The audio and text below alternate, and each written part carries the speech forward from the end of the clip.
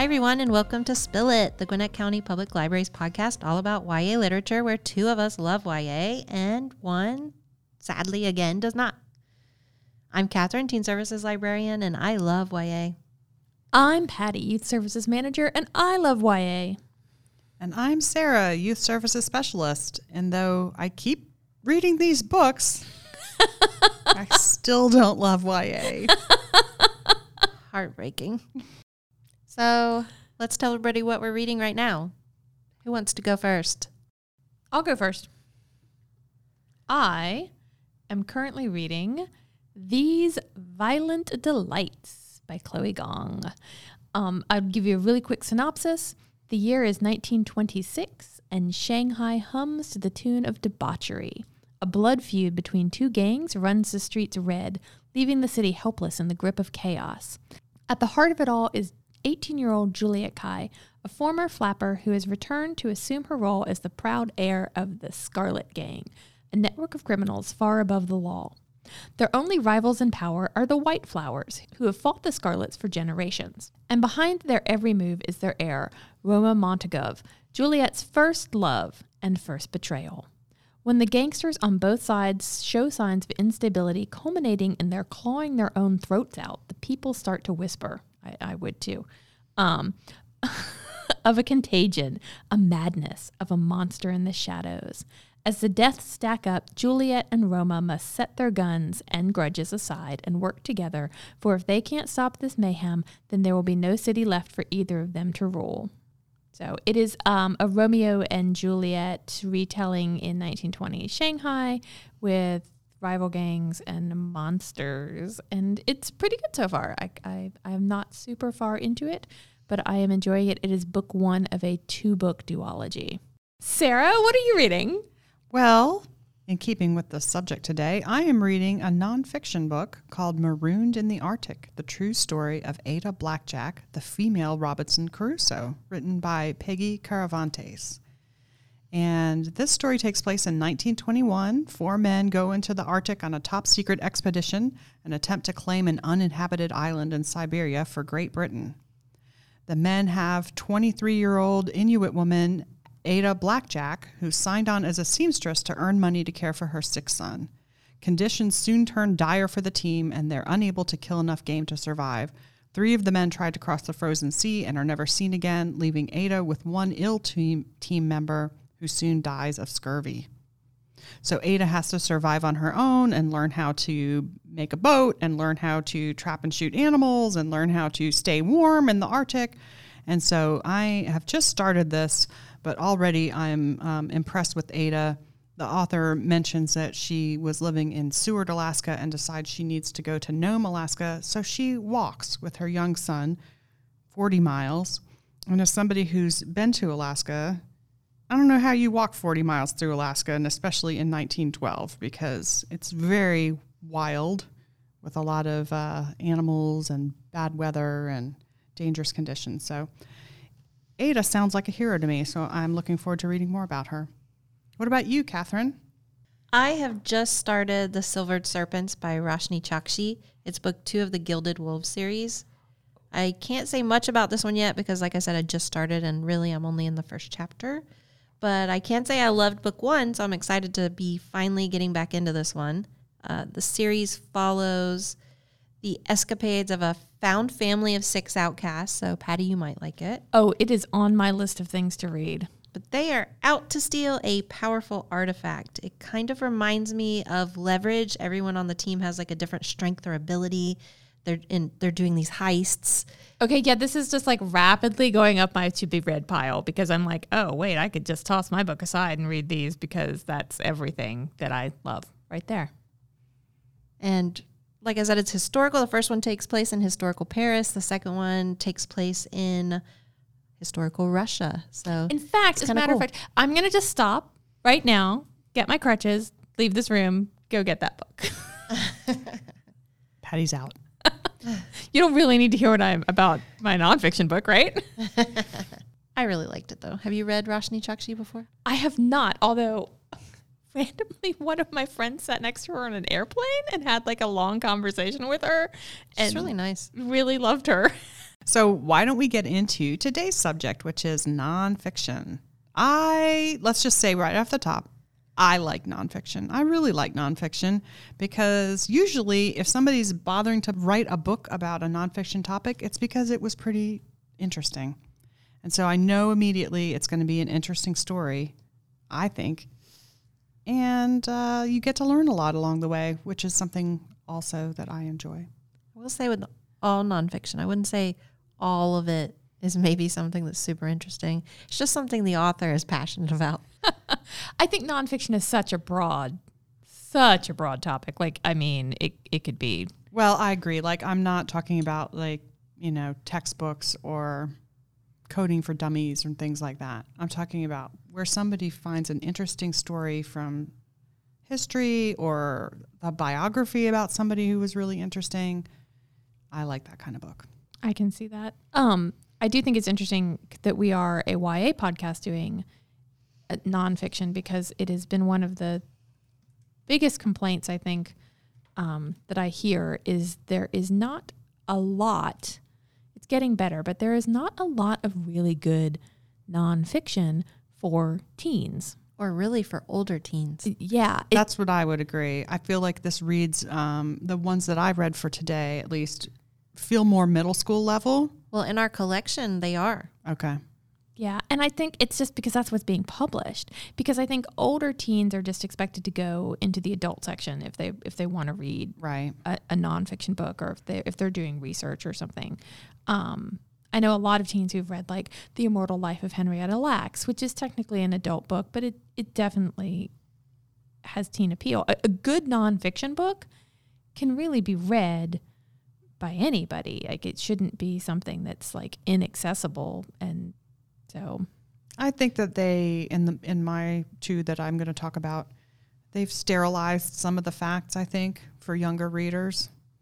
And that's why I think it was classified as YA or teen nonfiction. Interesting. What did you read? Well, the first one I want to talk about is called No Better Friend, and the subtitle is A Man, a Dog, and Their Incredible True Story of Friendship and Survival in World War II. And this was written by Robert Weintraub.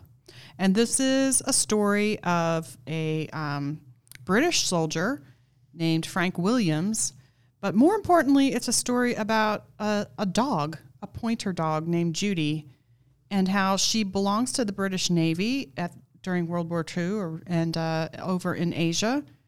And she ends up, the ship that she's on gets sunk, and she is rescued and gone to a deserted island with a bunch of other survivors off these ships that have been bombed by the Japanese.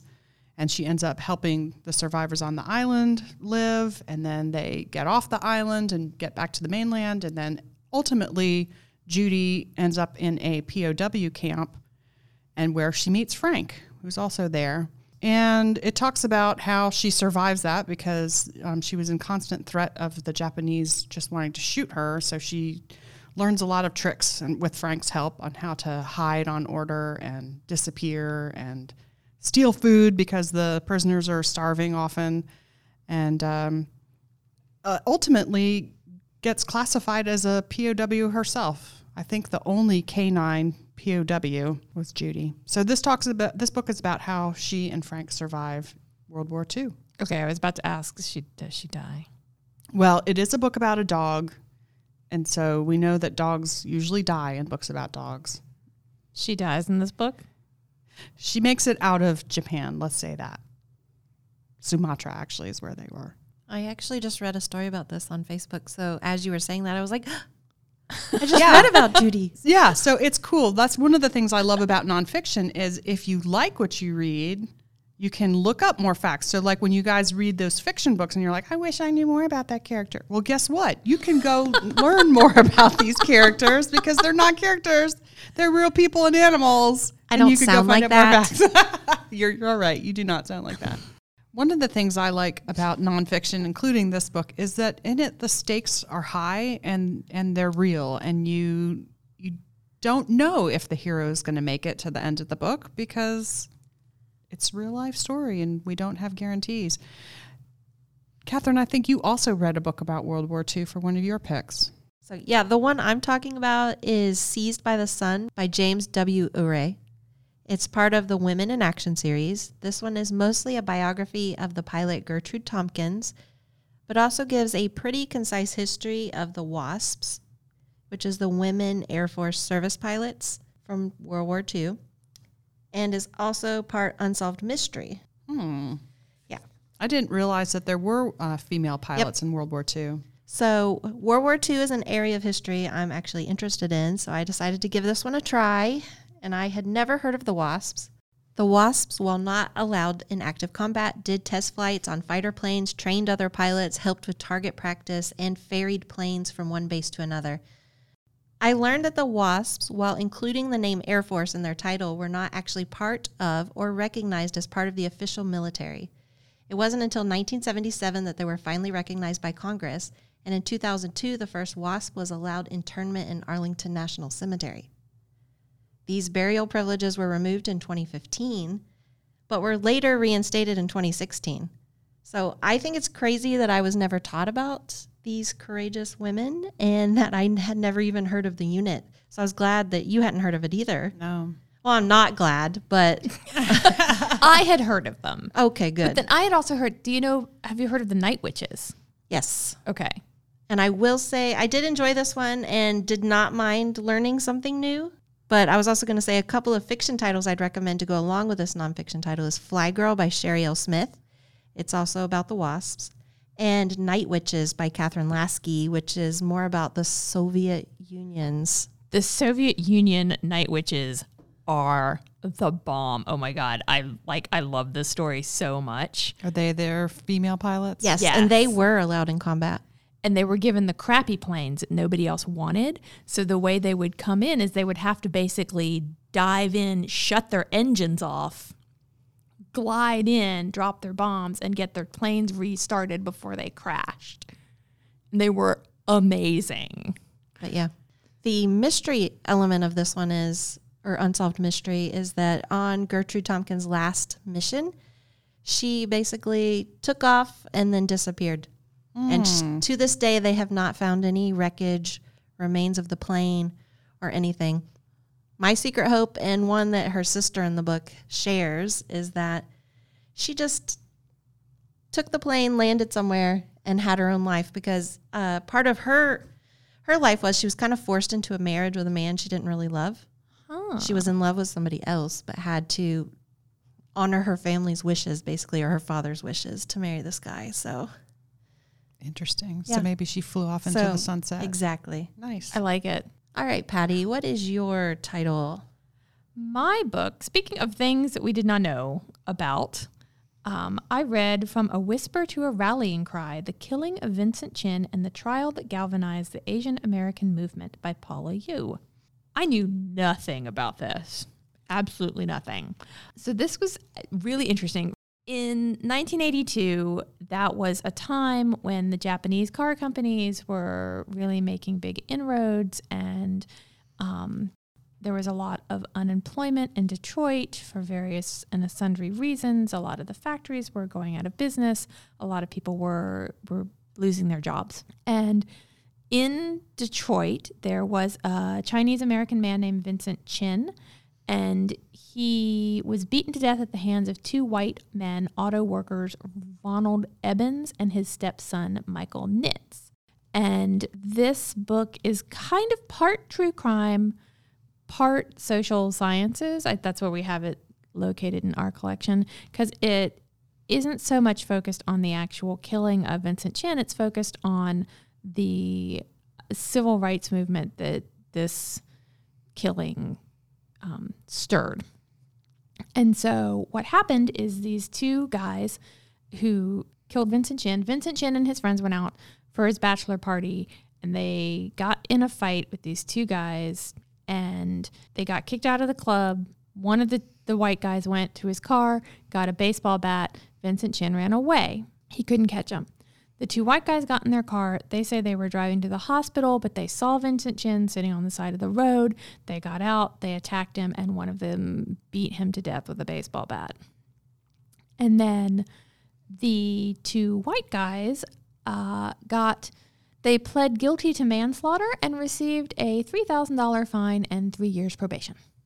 That's just so many kinds of awful I can't describe. Yeah, I either read or I watched something about that. And there it have was been two horrifying. documentaries made that are mentioned in this book that I'm going to go look up that sound really good. So, yeah, that lenient sentence, people got really upset. And this became sort of the first movement that Asian Americans, one kind of called themselves Asian American. Like before that, they were like, well, I'm Chinese American or I'm Japanese American or, and in this, a bunch of the leaders in this movement came together and they said, we have to speak with one voice. And so the book is about the movement to get a federal hate crimes trial against these. It wasn't a hate crimes trial at the time. It was a civil rights trial. And they do. And so that trial is covered in this book as well. And the results and outcomes of that, which I thought was really interesting because it sort of delves into kind of what exactly when you are doing a civil rights trial, what is on trial. Because it wasn't on trial whether he killed Vincent Chin. It was whether he killed them because he was Chinese. And whether his right to be at this strip club was infringed upon by this man. So, and there were two trials actually, because the stepson who actually didn't do the killing, he was found not guilty. And the dad, the one who actually killed Vincent Chin, was found guilty on one count. And they appealed that, and that was another trial. And there was this whole thing about like evidence that wasn't submitted. And so it was really an interesting look at how a court case works, which I thought was fascinating.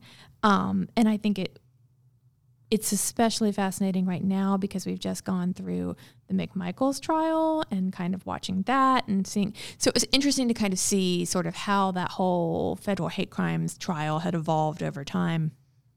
And even though he was found not guilty and neither one of these people served any time in jail for the killing of Vincent Chin, which is appalling.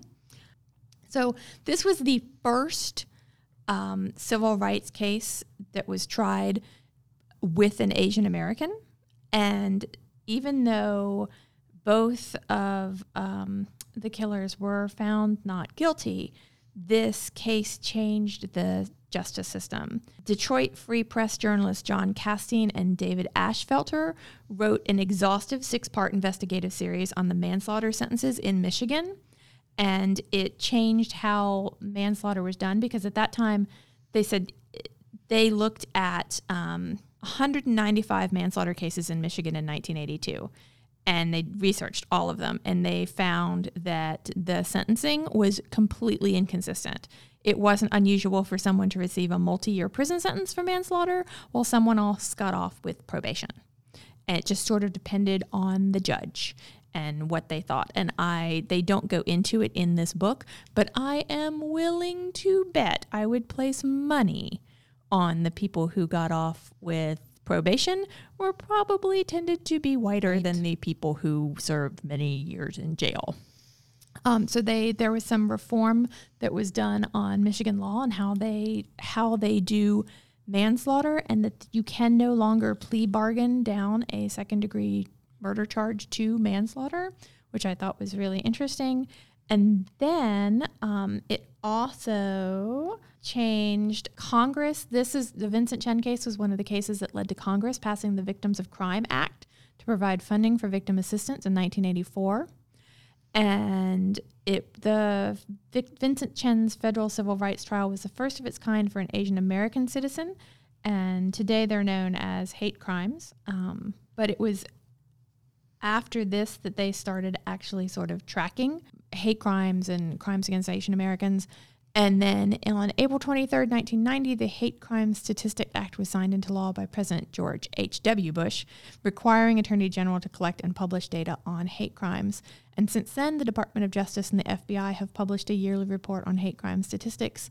Roughly half of the hate crimes committed each year since 1991 were motivated by racial bias. It was really interesting, and I really liked reading about some of these people I'd never heard of that went on to be big voices in the civil rights movement for Asian Americans. So we're moving from my court case. I believe, Catherine, you have also read a true crime court casey nonfiction book. Court Casey, I like that. Yes, and pretty dark. It's The Borden Murders, Lizzie Borden and the Trial of the Century. Bum, bum, bum. Lizzie Borden, man. Okay, I'm going to ask you right now. It's by Sarah Miller.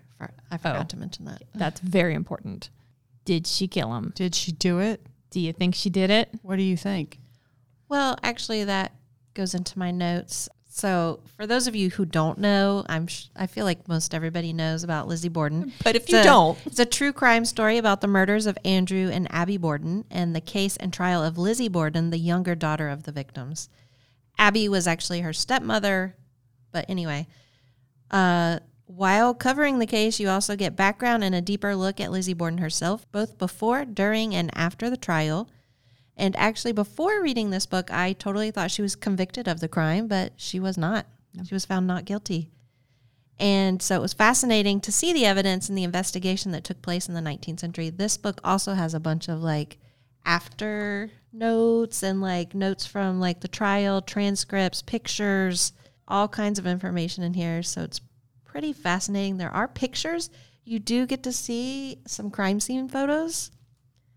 You get to see what the skulls looked like. One of the pictures you get to see Abby, she's in the room in the picture, laying on the floor on the other side of the bed. Thank you for showing us that, Catherine. I really wanted to see something. It's actually not that graphic. It's black and white, too. I know. So. I just woke up thinking today, God, I want to see some crime scene photos.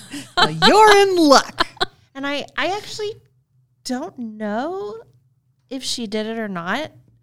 I find it hard to believe she could have done it and pulled that off with nobody noticing in the amount of time between, it's 10 minutes where she could have done it. How in that time frame where there's not showers or hoses or real running water, how could she have done that, be covered in blood? Because there's no way you're not covered in blood after swinging an axe into somebody's head. How do you wash that off? How do you how do you get rid of your clothing? How do you leave zero evidence? There's definitely, that whole beyond a reasonable doubt. I am not surprised she was found not guilty. Right. And there was no murder weapon found on the premises. So who killed him? No idea. You do find out later, years and years later, on the shed of the house, I think behind them, they did find a hatchet, which was probably the murder weapon, but it was never tested. My understanding is, and correct me if I'm wrong, that part of the reason that she was not convicted is because at the time they felt like it was inconceivable for a young girl to commit an atrocious crime like that. No, a lot of the people were absolutely positive she had done it. Okay. She was held in jail, basically. This is another one I know a lot about from podcasts.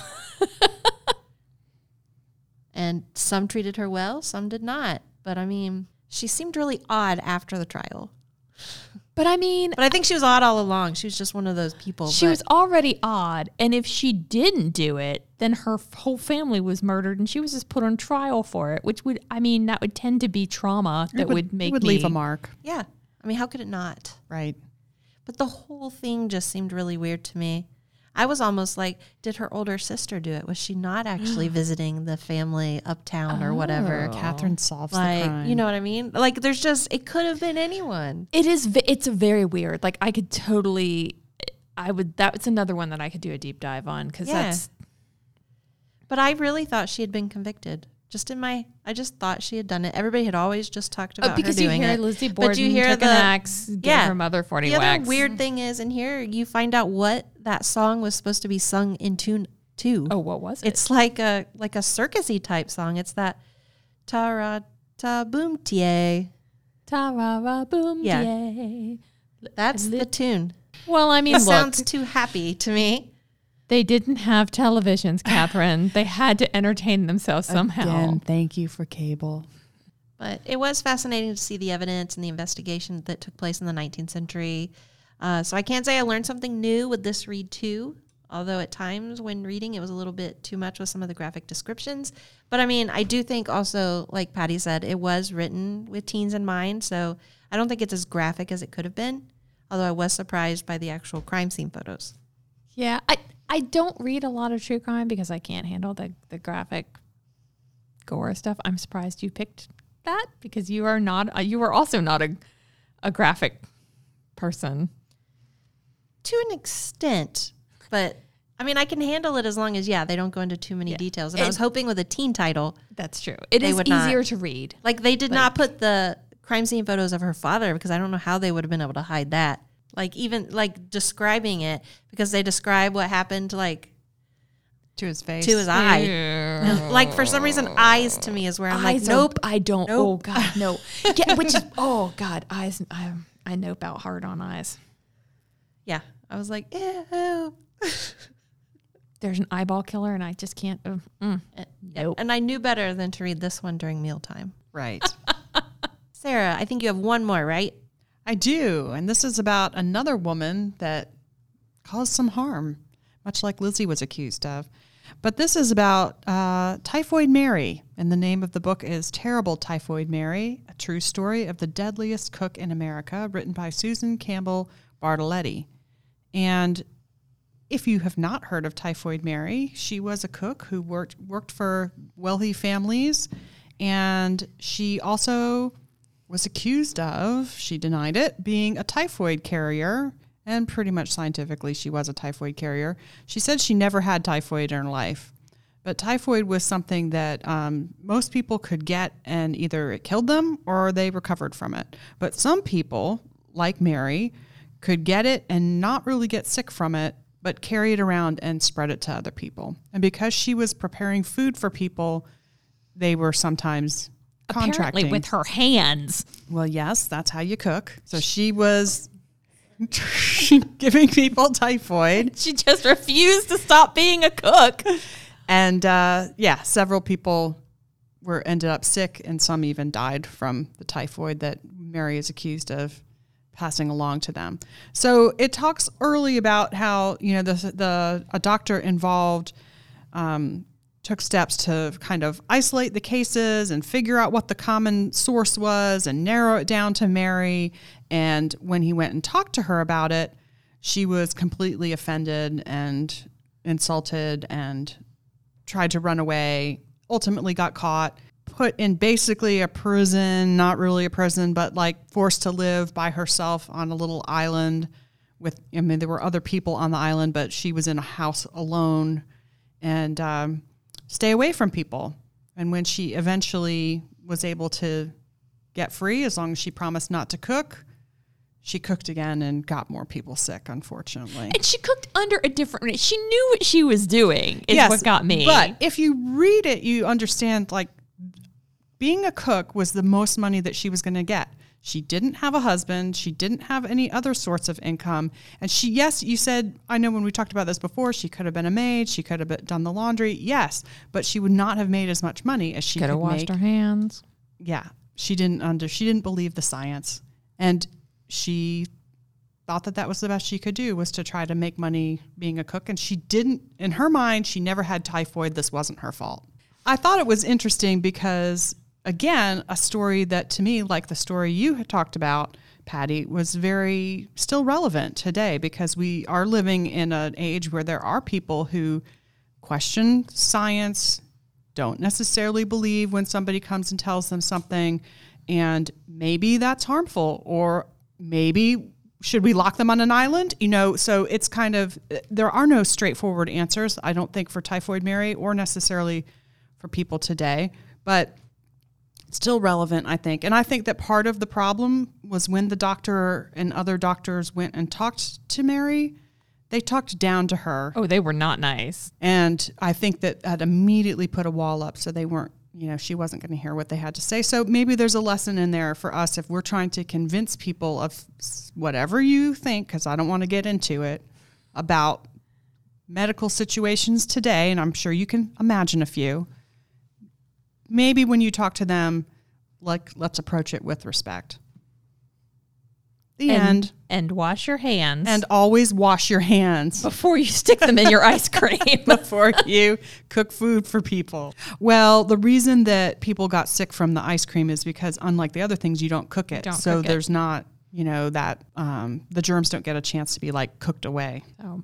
Right. The She ice could cream. have just stopped making ice cream with her hands. I don't know if you cook much, but you use your hands. I just say you don't need to stick your hands in the ice Every cream. time she says that, I'm like, I'm picturing her using her feet to cook. I'm like, how does this work without your hands?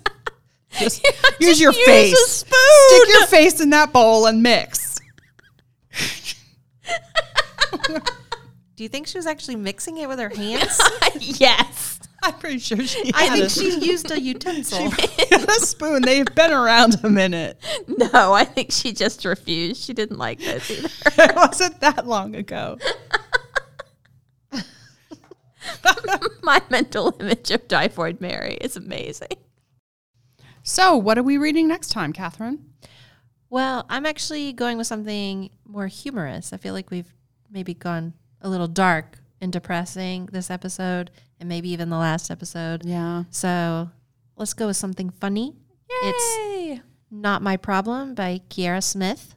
It's a funny story about Aideen, who, though she has problems of her own, starts helping to fix her classmates' problems, which kicks off a semester of traded favors, ill-advised hijinks, and even an unexpected chance at love.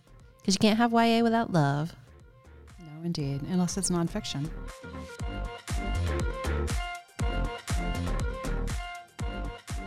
This has been another episode of Spill It by the Gwinnett County Public Library. I'm Catherine. I'm Patty.